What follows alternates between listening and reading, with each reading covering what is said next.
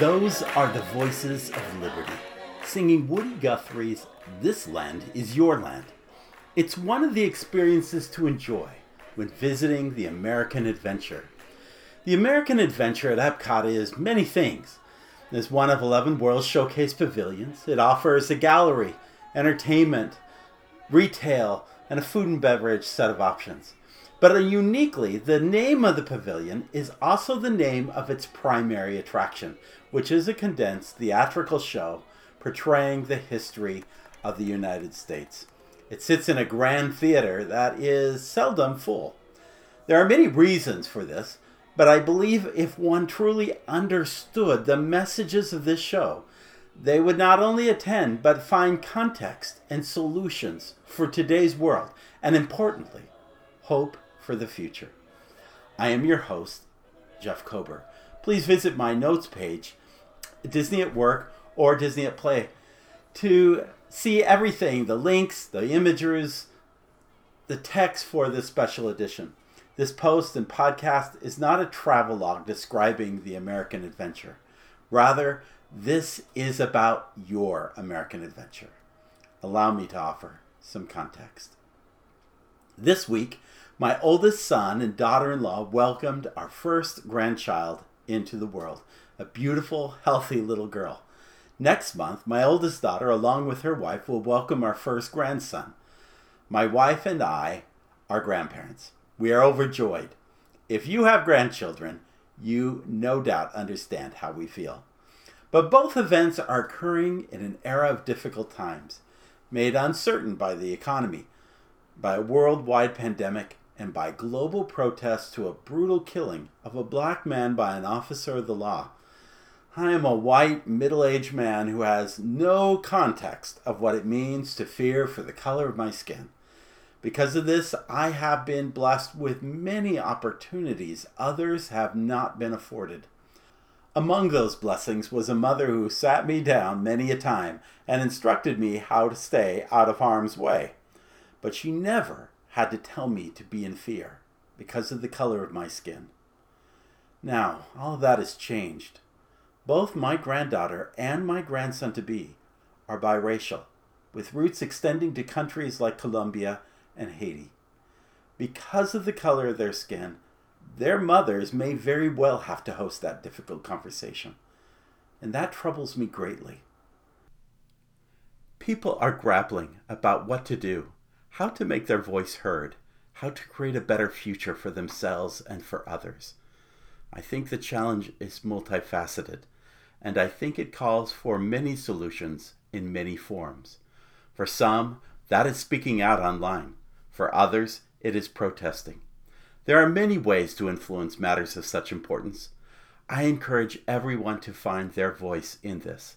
For me, one approach I have taken is to turn to something I am passionate about, and I hope in doing so, it will offer enlightenment with others who hold the same. At the end of every podcast, I invite listeners to follow the compass of their heart. In this instance, I am following the same and have prepared a message that I hope will be not only of inspiration and understanding to my grandchildren, but will to you as listeners as well. Most of you have seen The American Adventure. It will be a few years before I have a chance of taking my grandchildren to this attraction. It will take many more to appreciate it. Hopefully, it will not take long for you to do the same. To you, as well as to my grandchildren, this is your American Adventure.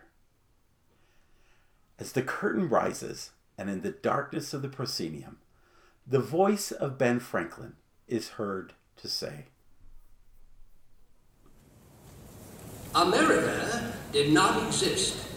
4 centuries of work, bloodshed, loneliness, and fear created this land. We built America, and the process made us Americans. A new breed, rooted in all races, stained and tinted with all colors, a singing ethnic anarchy. Then, in a little time, we became more alike than we were different.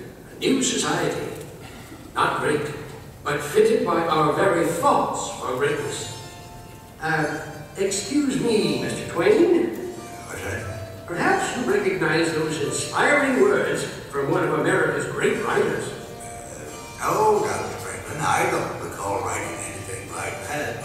Oh my, of course not. They're from the pen of John Steinbeck, back in the 20th century. Why, it seems he has nearly the same spirit as the founding fathers themselves. So at the beginning of this show, Ben Franklin welcomes us, then begins to note that the words came from a great statesman. Mark Twain offers no recall of having ever made that statement. Franklin then credits John Steinbeck of the 20th century. I want to offer a little more context for Steinbeck's statement. In his writings, he states, quote, "Our land is of every kind geologically and climatically, and our people are also of every kind, of every race, of every ethnic category, and yet our land is one nation, and our people are Americans. Mottos have a way of being compounded of wishes and dreams. The motto of the United States, E pluribus unum, is a fact. America did not exist. For centuries of work, of bloodshed, of loneliness and fear created this land. We built America, and the process made us Americans, a new breed rooted in all races, stained and tinted with all colors, a seeming ethnic anarchy. Then, in a little time, we became more alike than we were different. A new society, not great, but fitted by our very faults for greatness. E pluribus unum." End of quote. John Steinbeck. John Steinbeck is a great American author whose best-known work is The Grapes of Wrath. He speaks of many other matters in this and other writings, particularly in regards to how we treat each other. I'll speak more of him at the end, but the idea that Disney chose to have an idealist like Ben Franklin quoting John Steinbeck a century or so before Steinbeck is born is not to be missed. Steinbeck emphasizes the concept of E pluribus unum. It's what is on those coins people no longer carry in their pocket. It means out of many, one. Its origination, however, came not from coinage, but from the development of the Great Seal of the United States. Seals are seldom used anymore, but in those days, a seal was essentially the official stamp of approval. You can see what that seal looks like in the foyer of the Hall of Presidents over at the Magic Kingdom. But in the hallway leading to the American Adventure, you don't see a seal. You see dozens of flags, all of which flew over some part of the United States at one time or another. This is the context for which we enter the theater. We leave what is many different entities and become one. We become E pluribus unum. Ben Franklin will speak of this when he mentions to Thomas Jefferson how difficult it is to get 13 clocks to chime at one time. Clearly, Franklin would understand how much harder it is to make 50 chime. That is our circumstance currently. But we can all become E pluribus unum. Getting states to chime together is difficult. Getting its citizens to chime together, well, that's much, much harder. While complaining that one stroke of the pen brings two changes from Congress, Thomas Jefferson notes that John Adams should have written this document. Franklin notes that by his own admission, Adam thinks Jefferson could write circles around him. The time had come to speak with one voice in a declaration of independence. Good evening, Mr. Jefferson. Have you finished the new draft yet? Those are new drafts all over the floor, Dr. Franklin. It seems one stroke of this pen brings two changes from Congress. I told you John Adams should have written this. Oh, by his own admission, you can write circles around him. Mr. Adams has not been prisoner in this law for 17 days. I shall continue tomorrow. You must continue now. Thomas, it is difficult to make 13 clocks chime at the same time. We must carefully justify the separation. Dr. Franklin, while you slept soundly through the meeting this afternoon, we did manage to justify separation. We hold these truths to be self-evident, that all men are created equal, that they are endowed by their Creator with certain inalienable rights, that among these are life, liberty, and the pursuit of happiness. And to secure these rights,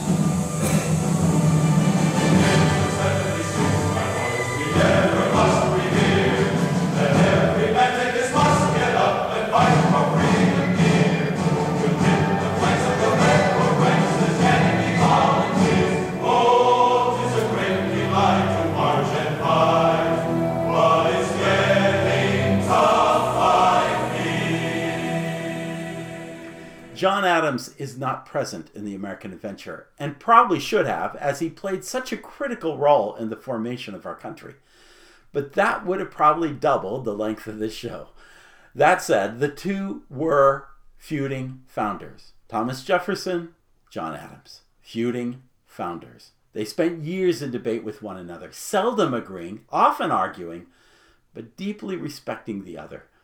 So intense was their feuding friendship, they would die within hours of each other on the very day of the 50th anniversary of the Declaration of Independence. These individuals had their own flaws. There isn't anyone mentioned in this post that isn't, including myself. Still, e pluribus unum. If we are to find unity, we must learn to deeply disagree while remaining respectful of one another. Before the Declaration of Independence came to be, before that e pluribus unum came protest. We know that one of the biggest of these protests came in the form of the Boston Tea Party, America's favorite protest. As Ben Franklin shares, in the decades that followed, a new challenge began to emerge. We were growing more and more apart from the mother country. Passion began to govern, and she never governs wisely. The British think it's fools we be. If they tax our trade, then our land be next, and soon all else be possessed. Well now, you must defense against the French and the Indians. Should you not help pay for it? Parliament's colonial policy is both arbitrary and unjust. That's nonsense. The same tea that cost you 3 shillings a pound costs us 6. First, we spoke out with our voices. Then, we spoke out with action, with a growing defiance that led to the Boston Tea Party. Hear ye! Hear ye! By royal proclamation, His Majesty King George III hereby sets... Look at this! Everyone's in the house! But surely we can work something out. Our king feels we've wronged him.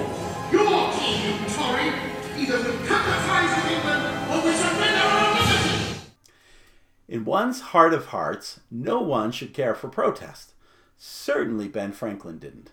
That expression just mentioned comes from a larger paragraph. Written by Ben Franklin, February 5th, 1775. Quote, I cannot but lament with you the impending calamities Britain and her colonies are about to suffer from great imprudencies on both sides. Those arising there are more in your view, these here, which I assure you are very great, in mine. Passion governs, and she never governs wisely. What we can't remedy, we must endeavor to bear. But I find it to be more and more difficult. Anxiety begins to disturb my rest. Whatever robs an old man of his sleep soon demolishes him. I have, however, generally strong hopes amounting almost to an assurance that though we may suffer much for a while, America will finally be greatly benefited by her present difficulties and rise superior to them all. End of quote. Ben Franklin. Our founding fathers were anxious about dissension, especially that dissension that comes through chaos and calamity. But even though that stress kept them up at night, they were hopeful about the future. And despite our challenges, we can still be hopeful about the future as well. When did passion stop governing wisely? It happened when passionate people gathered. Certainly one should not find offense in people peaceably assembling. That's what the Sons of Liberty did, and they did it underneath the Liberty Tree. Boston's first protest against the mother country came underneath the Liberty Tree, similar in concept to the one found across from the Hall of Presidents at the Magic Kingdom. It clearly became a symbol of defiance over time, because a British loyalist actually chopped it down in 1775, even before the Declaration of Independence was declared. No one with any reason can defend the use of violence, nor can I find any purpose in looting, defacing, or ruining the home or business of another. But in all of my years growing up, with an understanding of the Boston Tea Party, I do not recall anyone lamenting the poor souls who lost their shipment of tea. Curiously, it is stated that those ships, the Dartmouth, the Beaver, and the Eleanor, loaded with tea all the way from China, were built in America and were owned by Americans. By any other description, it was an act of vandalism, an act that led eventually to freedom, but by means of a long and painful war. So you see that actions like these have been around a long, long time. Protest and defiance is part of our national fabric. It led toward the revolution, and that fight led to freedom. The very freedom I enjoy today. Not always the freedom everyone enjoys so freely. Ben Franklin notes that 13 very different colonies became the United States of America.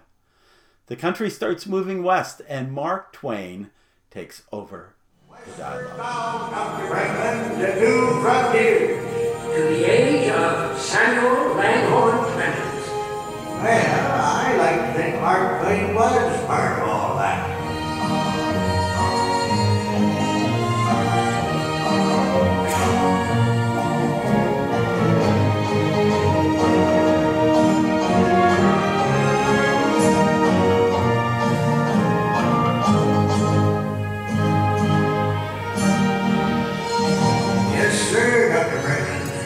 Founding fathers gave us a pretty good start, don't you know? We still had some things to learn the hard way. Seems a whole bunch of folks found out we the people didn't yet mean all the people. Folks like Frederick Douglass. Even amidst the cricket song here among Mark Twain's beloved Mississippi, I hear the noise of chains and the crack of the whip. We see Frederick Douglass on a raft in the middle of a bayou. In the show, he emerges from the audience's right as if sailing down the river, making progress. In truth, the river projected behind him keeps moving forward, but his raft will move backwards. Quote, even amidst the cricket's song along Mark Twain's beloved Mississippi, I hear the noise of chains and the crack of the whip. Frederick Douglass offers here what seems to be two contrasting worldviews of Southern life around the Delta. But in life, they were more alike than different. The relationship between Twain and Douglass is worth noting. Sources mention that Twain's ties with Douglass ran deep. Twain's eventual father-in-law, Jervis Langdon of Elmira, was a passionate abolitionist who played a major role in Douglass's escape. Twain, raised in slave-holding Missouri, grew up immersed in the virulent racism of the world around him. End of quote. They go on to say that Twain was a thinking man and that, quote, his attitudes changed as he traveled the nation. By 1869, as editor of a Buffalo newspaper, he was writing editorials that attacked a lynching in Tennessee. End of quote. Twain would use words to fight against slavery. In time, he and Douglass would interact with one another. Frederick Douglass goes on to say in The Attraction, yet there is hope. Hope born from the words of Harriet Beecher Stowe. Tom's Cabin has given our nation a key, which can unlock the slave prison to millions. Anti-slavery is no longer a thing to be prevented. It is grown too abundant to be snuffed out like a lantern. There is a lot to unpack in this narrative. It is filled with metaphor and symbolism. To better understand, here is what Frederick Douglass once stated, which notes that the key is not a metaphor, but rather a secondary book written by the same author. Quote, "Why, sir, look all over the North. Look south, look at home, look abroad. Look at the whole civilized world. And what are all this vast multitude doing at this moment? Why, sir, they are reading Uncle Tom's Cabin. And when they have read that, they will probably read the key to Uncle Tom's Cabin. A key not only to the cabin, but I believe to slaves' darkest dungeon. A nation's hand with that key will unlock the slave prison to millions. There is nothing in her reception abroad which indicates a declension of interest in the great subject which she has done so much to unfold and illustrate. The sending of a princess on the shores of England would not have produced the same sensation. Men will write, men will read, men will think, men will feel, and the result of all this, men will speak. And it were as well to chain the lightning as to repress the moral convictions and humane prompting of enlightened human nature. Herein, sir, is our hope." What men wrote, read, thought, and felt were the works of a woman, a white woman, a Christian white woman. The abolitionist movement referenced was largely started by Harriet Beecher Stowe's writings, which were some of the most read during the 19th century, and did so much to influence opinion. She did more with what was perhaps the most powerful form of media in that century than probably any individual could do with online social messaging in this era. I would be remiss if I didn't mention that there were many others who never are mentioned in this narrative. Harriet Tubman was a superhero of her time. She and so many others played a role so critical to the freedom of others. Still, the reality is, it takes many people to stand up to truth. Douglass, Twain, Stowe, Tubman, and others. They were all completely different individuals, standing up in different ways for what was right. And in the next section, many would die for it. When Douglass mentions being snuffed out like a lantern, the lights on the stage go out, and the conversation between two brothers begins. Troublemakers like Douglas got us into this mess. We only wanted freedom, not war. Well, listen to my abolitionist brother. What? Pa, he's gonna make a real good Philly Yankee. We got a good call, Johnny Graham. Quiet, both of you. You're gonna ruin Ma's birthday. No. Ain't nothing gonna ruin his day. We're all together. That's what counts. Now, you go ahead, Mr. Brady.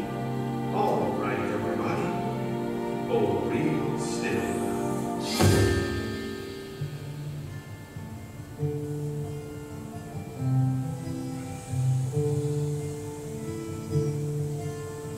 Two brothers on their way, two brothers on their way, two brothers on their way, one more blue and one more gray.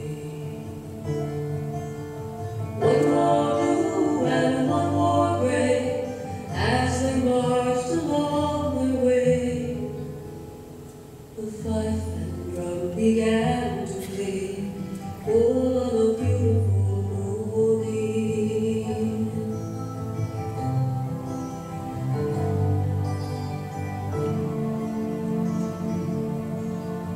One was gentle, one was kind.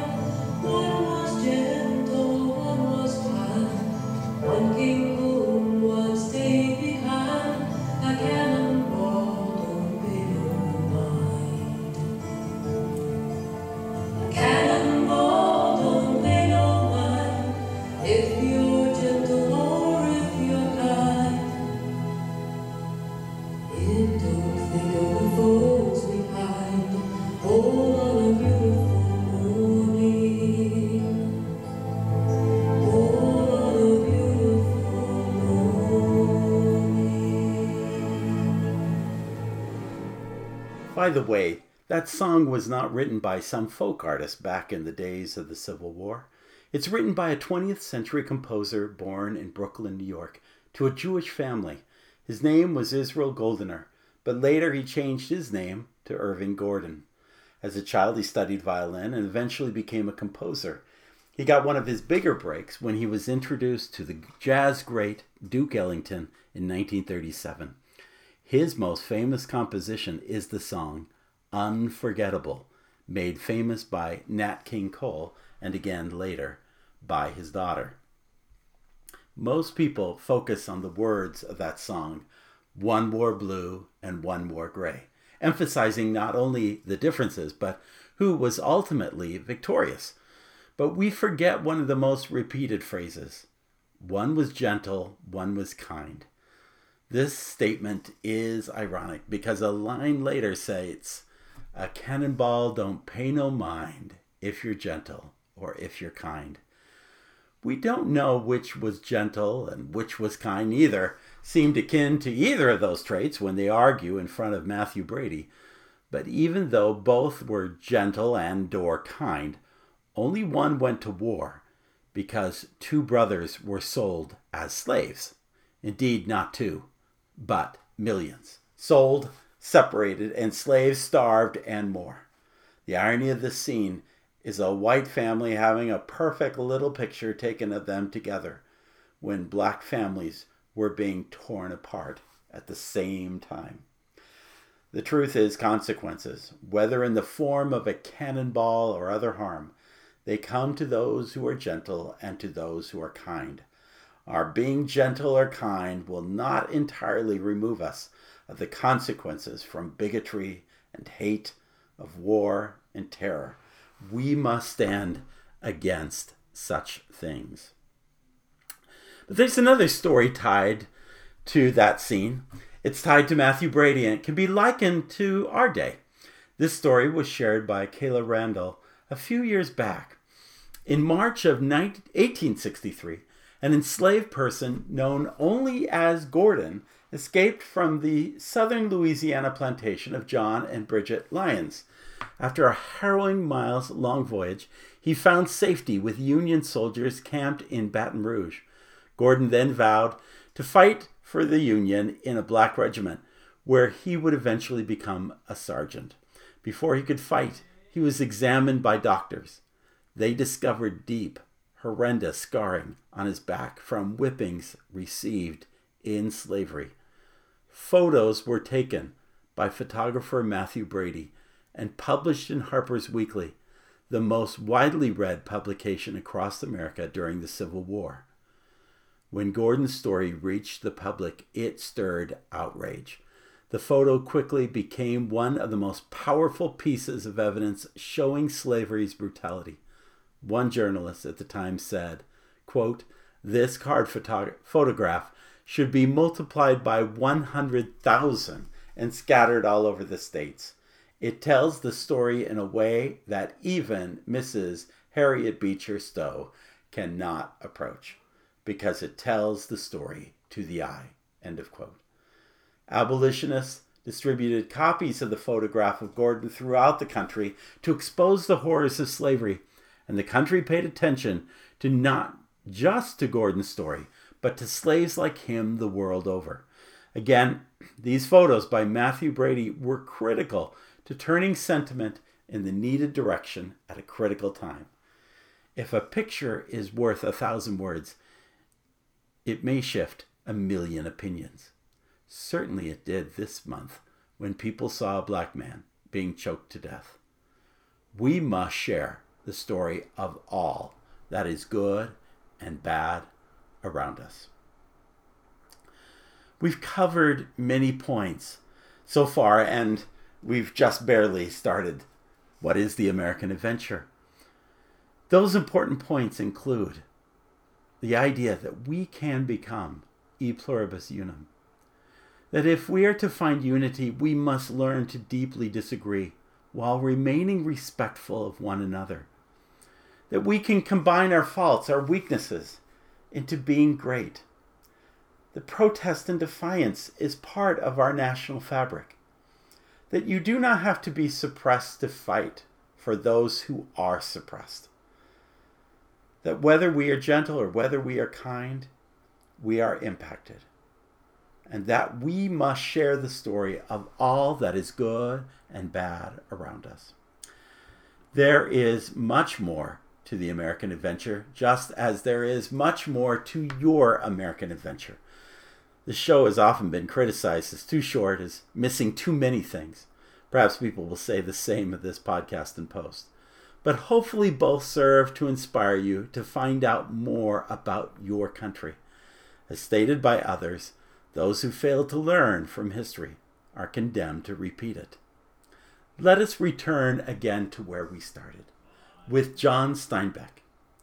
John wrote of the plight of the weary and oppressed through much of his life, but no work was better known than The Grapes of Wrath, which became a film starring Henry Fonda as Tom Joad. In this story, Tom takes his mother and family from the Oklahoma Dust Bowls out to California. They become migrant workers, oppressed by the conditions surrounding them. Overwhelmed by their circumstances, the workers seek to organize and strike, but guards nearby attack them, and Tom, trying to save his friend Casey, who gets shot, ends up killing a guard himself. The scar left on his face makes him too easy to be recognized, so he must take flight away from his family to another place where he can fight the cause for social justice. One of the great moments in American cinema is Tom Joad's words to his mother, played by Jane Darwell, the woman Walt Disney would years later call on to be the Bird Woman in Mary Poppins. Here, she realizes she may never see her boy Tom again. This is her plea, and this is Tom's response. Then what, Tom? Then it don't matter. I'll be all around in the dark. I'll be everywhere, wherever you can look. Wherever there's a fight so hungry people can eat, I'll be there. Wherever there's a cop beating up a guy, I'll be there. I'll be in the way guys yell when they're mad. I'll be in the way kids laugh when they're hungry and they know supper's ready. And when the people are eating the stuff they raise and living in the houses they build, I'll be there too. I don't understand it, Tom. Me neither, Ma, but just something I've been thinking about. Tom Joad and Ma may not have understood it in Steinbeck's Grapes of Wrath, but Steinbeck did. And so did Woody Guthrie. He's best known for This Land Is Your Land. But he also wrote a ballad based on Grapes of Wrath. That same sentiment shared in the film is found in the lyrics below. Everybody might be just one big soul. Well, it looks that a way to me. Everywhere you look, in the day or night, that's where I'm a-gonna be, Ma. That's where I'm a-gonna be. Wherever little children are hungry and cry, wherever people ain't free, wherever men are fighting for their rights, that's where I'm a-gonna be, Ma. That's where I'm a-gonna be. To my grandchildren, I hope you are never hungry. I hope you never have to fight for your rights. And I hope you never lose the freedoms that matter most. But know that whatever your circumstance is, whatever your American adventure is, that's where I'm a-gonna be.